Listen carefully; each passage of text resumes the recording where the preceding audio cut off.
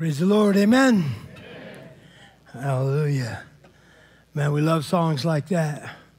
I think we love them so much because we're the challenge to believe them is so heavy.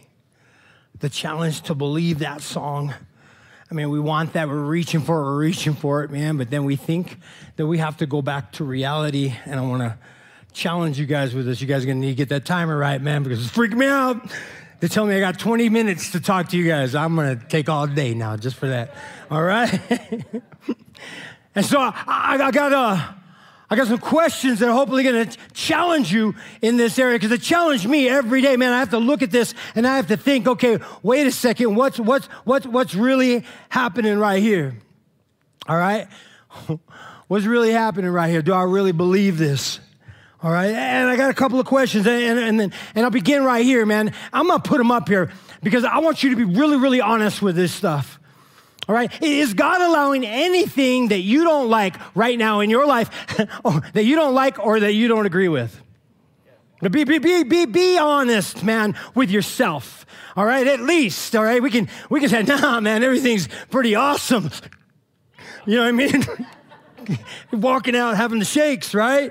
I mean, is he allowing anything, man, that you don't like right now? Is he allowing stuff that you just don't agree with? All right? Or how about this one? Do you ever think that God could be doing a lot more? Do you ever think that he could just be, there's a lot more he could be doing, man? Maybe in the world, all right? Maybe in our country, maybe in your house, and maybe even in your life. Do you ever think that maybe, he could be doing a lot more, man? I mean, if you answered yes to either of those questions and you're here right now, all right, or watching online or whatever the case may be, I got another one for you. Why are you still here? Why are you still around? I mean, if he's allowing things that you don't like and you don't agree with, all right, and you think he could be doing a lot more and he might be missing the point, and where were you on that one, God? All right, why are you still here? Why are you still around? Why are you still around him? Why are you still looking towards him? I mean, so many have left the faith for so much less. What will it take? Here's another question. These are big questions. What will it take for you to walk away? What will it take for you to walk away, man? What unanswered prayer? What hurt? What pain left unchecked? What unsolved world problem?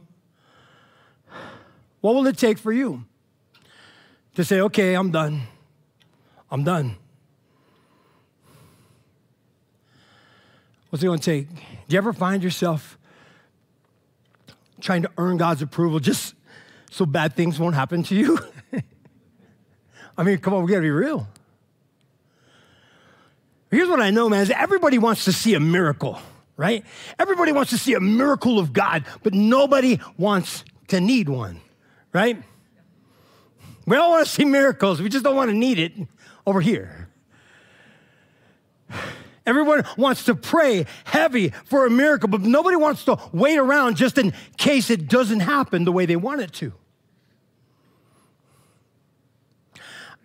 If we're going to be totally honest, man, we all have our own preferences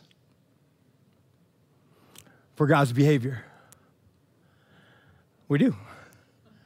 We all have our own ways that we think that he should respond, react, handle stuff. We all have our own kind of standards for God. Sometimes he nails it, sometimes he doesn't. Let's be honest. Sometimes we question, what the heck happened there? I'm not saying that we can't question. I'm not saying that question. I'm not even saying that God is afraid of our questions. Not at all. I remember a while back, man, I had a pastor and his wife called me to the hospital to pray for their baby. Their baby couldn't breathe, was having a hard time breathing, was struggling with breathing. They said, would you come and pray with us, man? And I was like, yes, I'll be right there. Blasted over to the hospital, went up into their room, and there was the baby, man, just trying to breathe, man. And we prayed, man, just such a powerful, those prayers where you feel like the sky is just going to open up.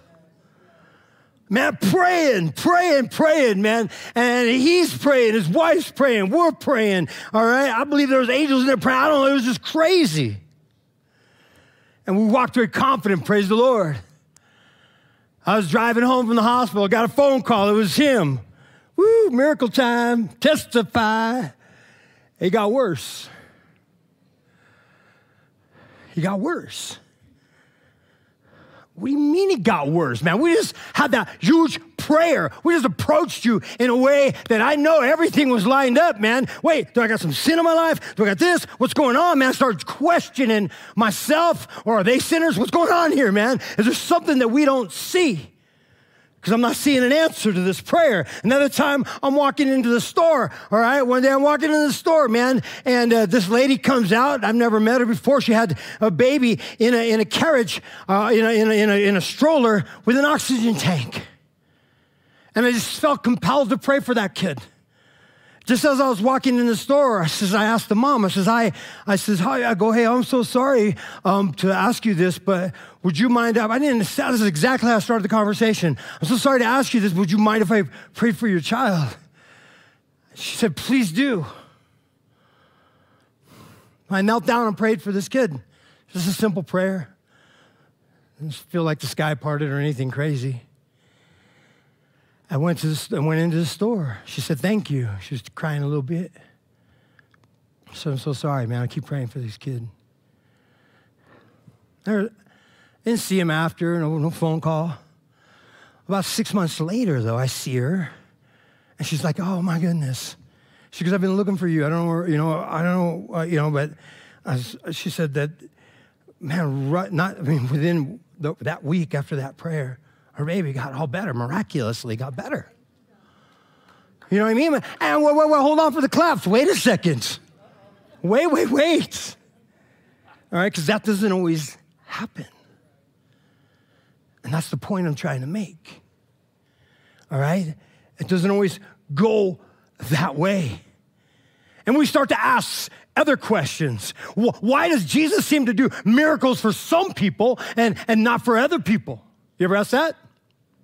Well, how about this one? Why do some very awesome men and women of God cry out for deliverance and yet nothing comes? And why is it that some people who just met God seem to have every prayer answered just fine?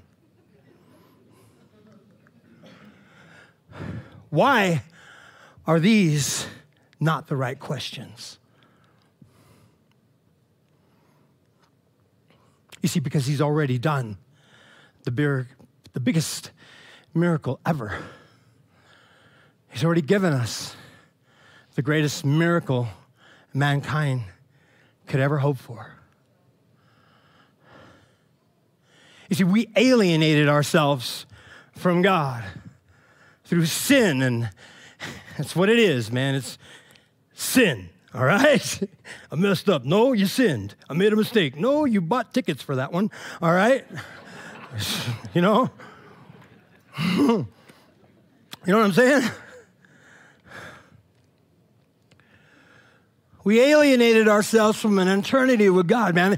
From eternity. Eternity. We know that we're eternal beings, all right? We were made to live forever. I forgot which one of us said this, right? That's why we have such a hard time with death, because we were made to live forever. We know this internally, man. There's something about us that know that this isn't right. People dying. But see, he made a way when there wasn't a way anymore, because we just broke the way and we kept breaking it and we continue to break it every day. And he made a way through his son, Jesus Christ. The greatest miracle anyone could ever need or ask for or want is desire, even though we don't know we need it or want it or desire it yet. He made a way, man, that Christ came to die for our sin, because we are continually just building up this debt, man. There's this debt, this constant debt, all right? And we can't pay it. But he paid it. God said, I'm sending my son, all right, to clear the way, man, and to pay this debt, all right? Nobody on the planet ever could do this one thing. Only God himself could come and live a sinless life and have his life broken in every manner, heartbroken, emotionally broken, spiritually broken, even while he was on the cross. My God, why did you forsake me? All right, physically broken, finally to death. Tossed in a grave, which he tossed himself right back out of. Amen.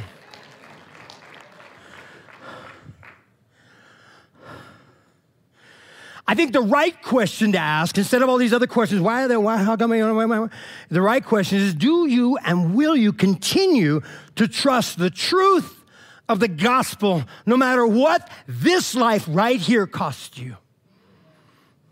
No matter what this life costs you. I'm preaching to myself. Because just when you think you've had enough, all right, the challenge comes, is Jesus really enough? Is Jesus really enough? I challenge myself to think every once in a while, man, when I think of these things, I challenge myself that, if everything was stripped away from my life, everything and everyone was stripped away from my life. Nothing, just nothing. No reputation, all right? No finances, all right? My whole family just gone. If it all was stripped away, would Jesus be enough? And to be honest with you, many times I answer that question, nope, it wouldn't. But I do trust that he will be, because I need him to be, and because he promised to be. He made that promise, man. So just when you had enough, is Jesus really enough?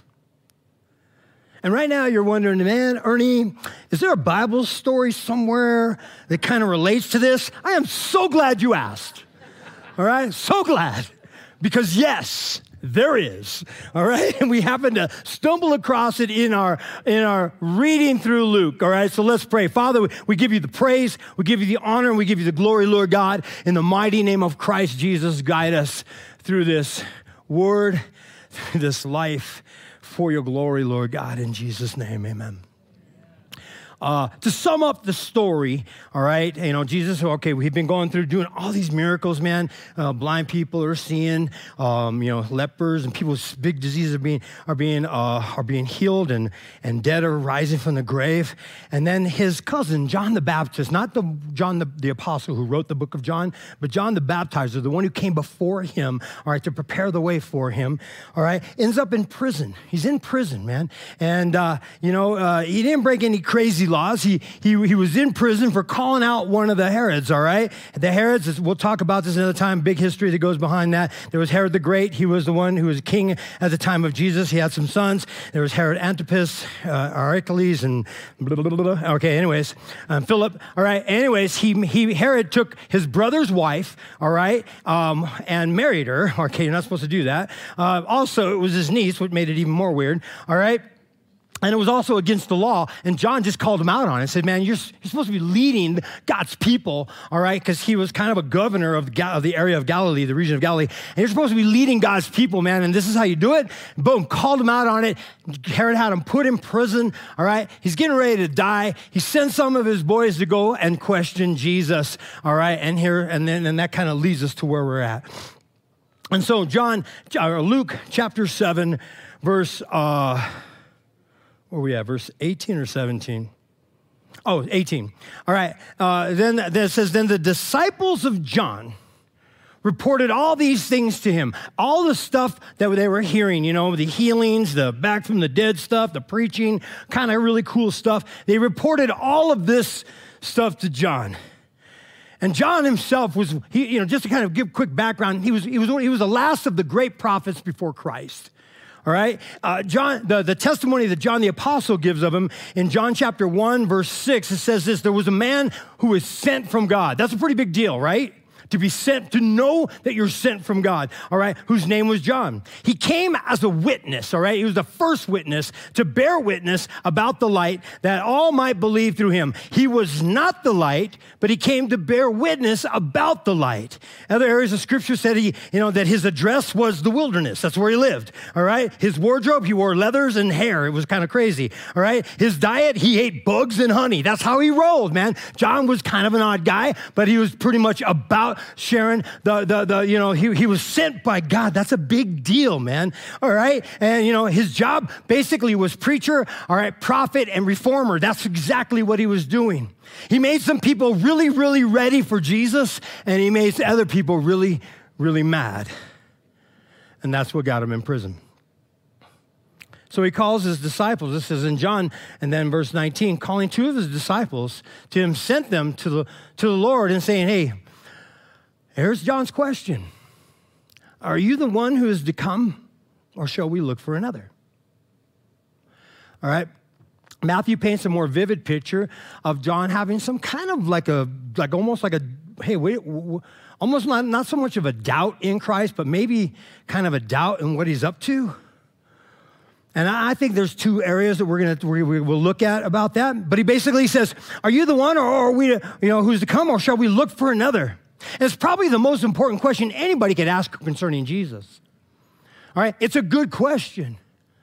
Are you the Christ? Are you the chosen one of God? Are you the Redeemer? Is everything that all the old scriptures preach of, the coming one, the great prophet? Are you this one? Are you that one, the Son of the living God? Are you him? Or do we look for another? It's a great question, but the problem with that is John already knew he was. There's the scriptures we went through Luke earlier where it says that even when he was in his mom's womb, Jesus came into the room, John started doing, he started jumping up, man, and just kind of doing the Cabbage Patch. I don't remember that dance. But anyways, it's a kind of bad joke. But anyways, well, not bad joke, it's just stupid. Anyways, but the Cabbage Patch was a cool dance. Anyways, back in the day, all right? But anyways, he started tripping out because Jesus was in the room. The Holy Spirit was filling his mom and filled him, and he already knew Christ was in the room. And then when he was older, and we have a record of him face to face as an adult with Jesus, he actually told Jesus, wait a second, I should be baptized by you. I know exactly who you are. And at his baptism, when Jesus came out of the water, the Holy Spirit descended on him like a dove, all right, in the form of a dove, or not in the form of a dove, but anyways, another story another time. And God himself said, this is my son. Hey, John, that's him. Hey, crowd, that's him. All right? He made it pretty clear. And then a few days after Jesus had been tempted into the desert, and he came on the scene, John saw him and he told his boys, check it out. Behold, the Lamb of God. That's him. You guys should follow him. He even said this right here in John chapter 1, verse 34. I have seen and borne witness that this is the Son of God. John knew exactly who Jesus was, but then why this question? What about us? When we know exactly who Jesus is and what Jesus is about and what he's up to, why do we sometimes have this question?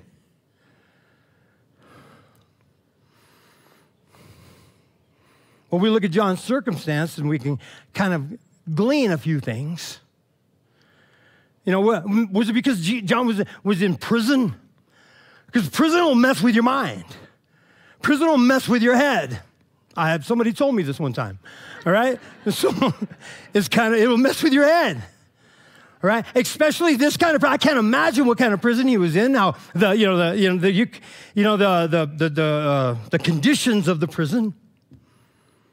But I try to think maybe it was kind of like solitary confinement. There was one time when they actually put me in solitary confinement. It freaked me out, man. It was like a 5 by 10 room. no windows, no bed, and a door with no window on it, and a space about that big. They closed that door. For the first minute, I felt like I couldn't breathe. Within an hour, I'm laying on the floor, looking through the bottom crack of the door, saying, okay, I'm sorry. I learned my lesson. Let me out of here. It messes with your head. I mean, Jesus could have easily gotten John out of prison.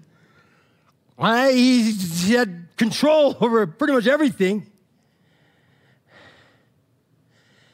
And I like to think, well, what kind of prisons are holding you right now? What kind of circumstances are holding you? What kind of, just kind of things that are going on in your life? Some problems and pains and hurts and difficulties and struggles and trials. Which ones are holding you that you feel like you just can't get out, man? And you're like, when's Jesus going to come and break me out of this mess?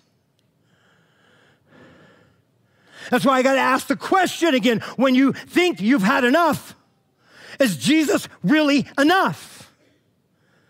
I can't tell you how hard I prayed for my brother, all right, when he was on his deathbed. I mean, we're months apart, man, and he was my ride or die, diapers all the way to this age, man. It was it. And I prayed and I prayed and I prayed. He was stronger than me. He was smarter than me. He was better than me. He was my guy, man. I mean, it was just like, and that was it. And I was like, man, all right, this ain't going to take him out. There's no way this is going to take him out. And I prayed and I prayed and I prayed. And I remember, man, I'm going there this weekend. I was telling church, I'm going to go and pray with him. I want him to see the power of God in his life. God's going to have a huge testimony right here. You ever feel like that? And the night before I was getting ready to drive down there, my mom calls me. I didn't want to hear that. Well, God, where were you on this one? I mean, I prayed.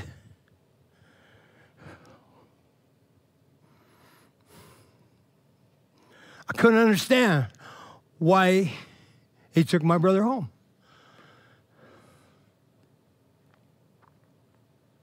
I still don't really agree with it.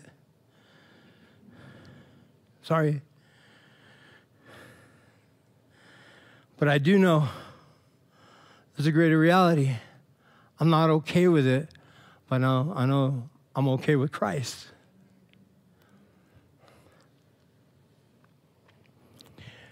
And I know for a fact that there is more to this life than just this life.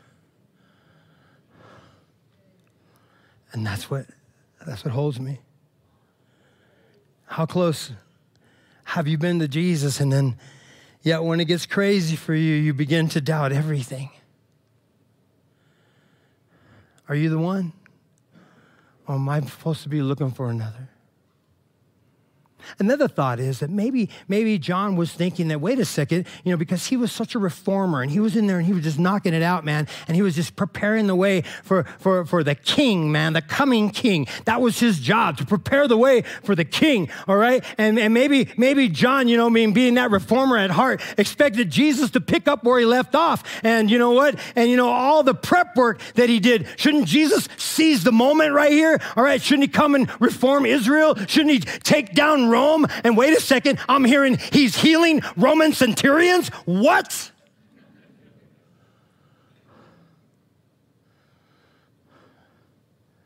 I think you should be doing a little bit more here, Jesus. My standards are way up here, and you're hanging out way down here. What's going on here?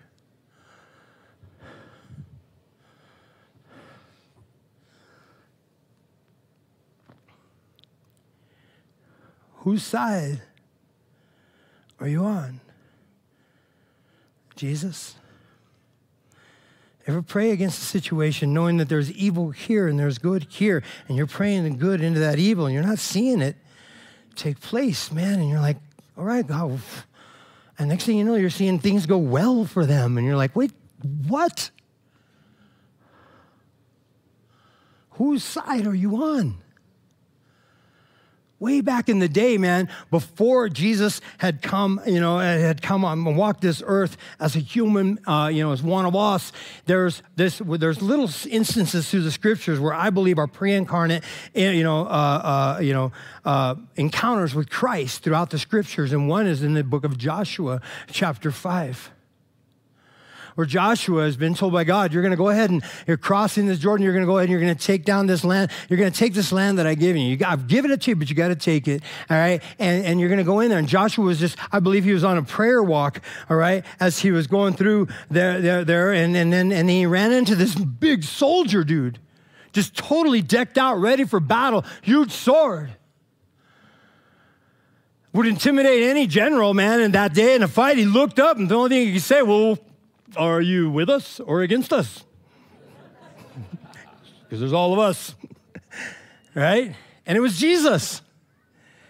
You know what Jesus' answer was? No. Okay, maybe you didn't hear the question. Are you with me or are you with them? No. I'm doing this for the glory of the Father. This is for my glory. This is for my kingdom and for my purpose.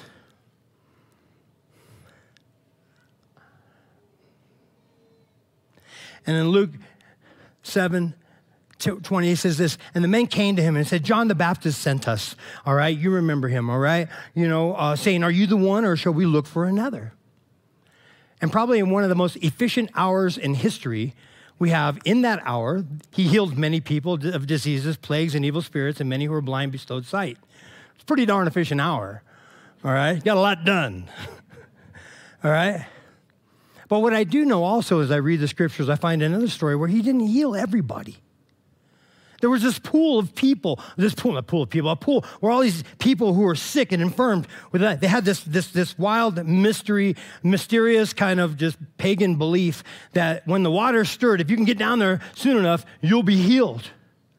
And Jesus came and saw all these people, that are infirmed there, and there was a bunch of them there, and literally he walks through them. Excuse me, pardon me. Sorry, you should see a doctor about that. Oh, excuse me, pardon me. Yeah, and he goes to one guy. And says, you want to be healed? You think?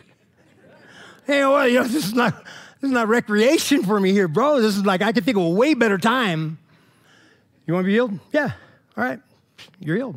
Later, pardon me, excuse me. I do know a guy, his name's Luke. He won't be around for a little while, but check it out. Excuse me, pardon me. Anyway, and leaves. What? He passed by all these people for healing. But he hasn't passed by anybody for redemption. So when you think you've had enough, is Jesus really enough? Verse 22 says, here's Jesus' answer. Okay, here's what you go tell John. All right, yeah, go tell John what you've seen and what you've heard. The blind receive their sight, the lame walk, the lepers are cleansed, the deaf hear, the dead are raised, and the poor have the good news preached to them. Yeah, I'm exactly who you think I am. I'm exactly who I am. And you know this. Yeah, all these killer things are being done, and so many more things are going to be done. But the best thing is that the gospel is being preached. The greatest miracle and healing to come to mankind is being made available for everyone. And then he throws this weird little line in there. Okay, yeah, all these things are taking place, right? And blind walk, all these miracles are taking place. And then there's this weird line. Okay, why this line? And blessed is the one who's not offended by me. I mean, how is all those good things going to offend anybody? I can't imagine one person. If one more person rises from the dead, I'm out of here. One more blind person can see, forget it, I'm gone.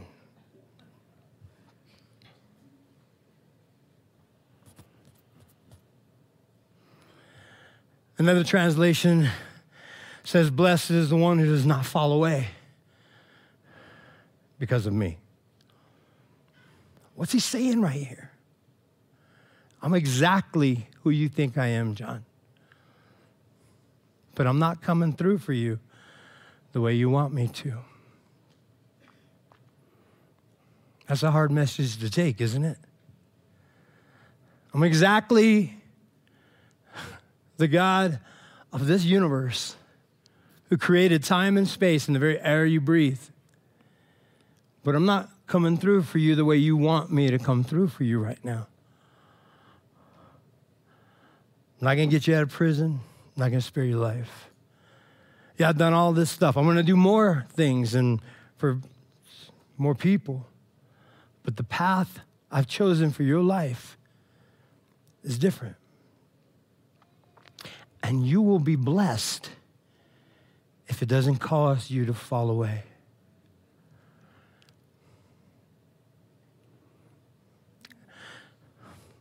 When you think you've had enough, Jesus is asking, am I enough? I love what Erwin McManus says. He says in this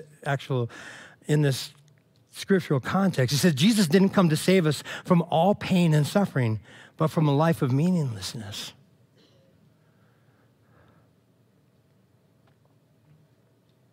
He didn't come to save us from every, pain and suffering and all this stuff and the tragedies and they're gonna happen, man.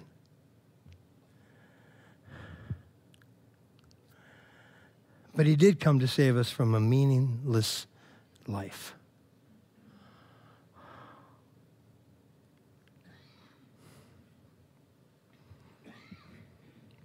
A life that is purely horizontal. A life that just says, wait a second, this is all I see. He came to save us from that life by grabbing our chin gently and saying, look up. Stay here, right here. And trust the greatest miracle I've ever done for mankind. Hold on to that. Because there's way more to this life than just this life. 1 Corinthians, verse 1 through 22, Paul was writing in this realm of thought. He says, the Jews, they demand signs, and the Greeks, they demand wisdom. Basically, he's saying religion is saying, prove it. All right, and the world's saying, just give me enough to look good.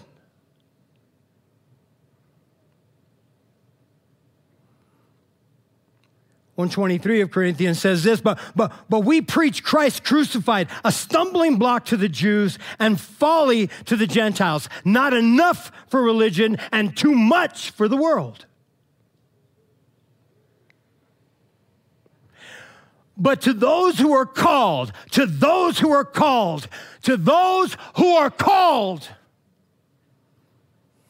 you're like, okay, am I called? You're here. Praise the Lord. He called you.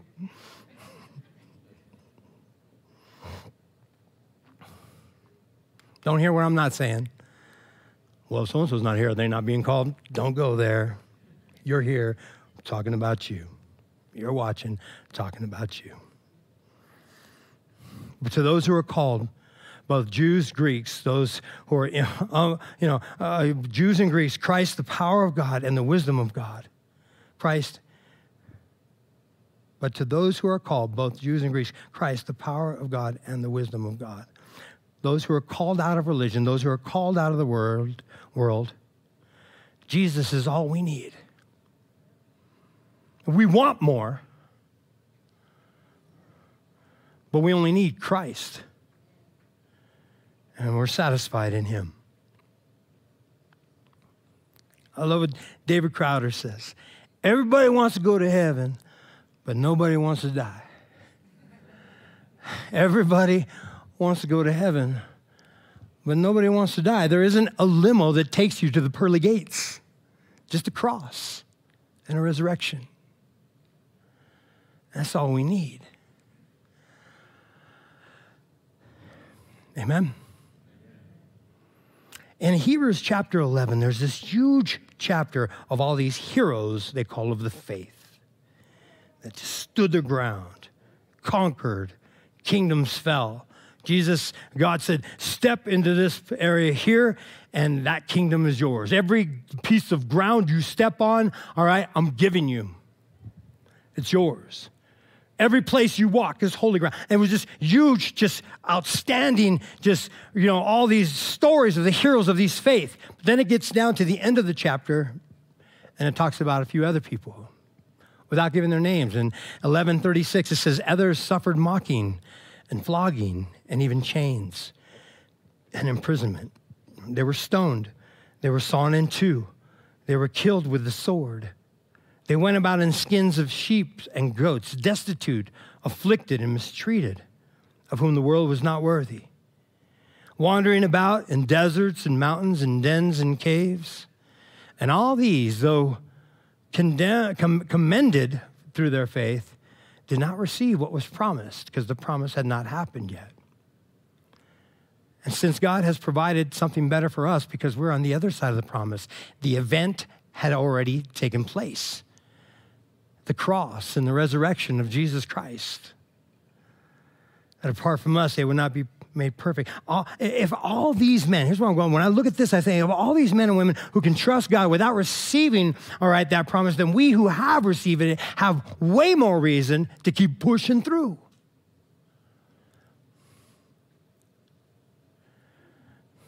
If anything, should get you through this hurt and this hardship and this disappointment. The disappointments of life. It's the promise of his presence in it and after it. The work, it's already done. So my question again is, when you just think you've had enough, the challenge comes. Is Jesus really enough?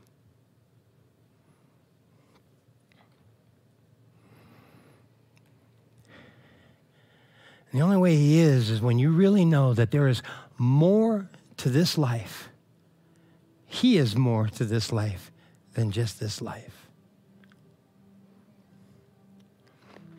So I want to challenge you. What are you going to do?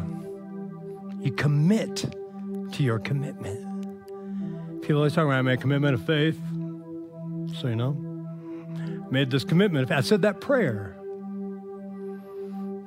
Prayer is worthless without a commitment to the one you're praying to. You understand that? Commit to your commitment.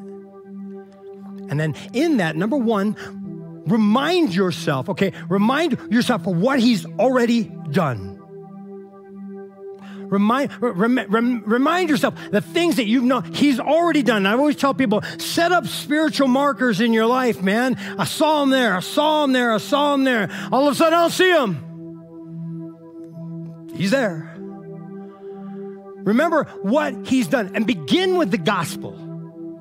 Begin with the gospel of Jesus Christ. Always begin with what he's done. The biggest thing, what has he done? What has he done for me lately? He's done that. Begin with the gospel. And if you got nothing else, that's enough. Remember what he's already done. Number two, trust the promise. Trust it to see you through. Trust it that there is always a greater reality. All right, recognize that the horizontal life that you're involved in isn't all there is. All right, trust the promise of Christ. And then number three, man, get connected with people. Share the hope. Share that hope, all right? Share it with people who have the hope. Share it with people who have no hope. Share this hope. Amen? Come on, man.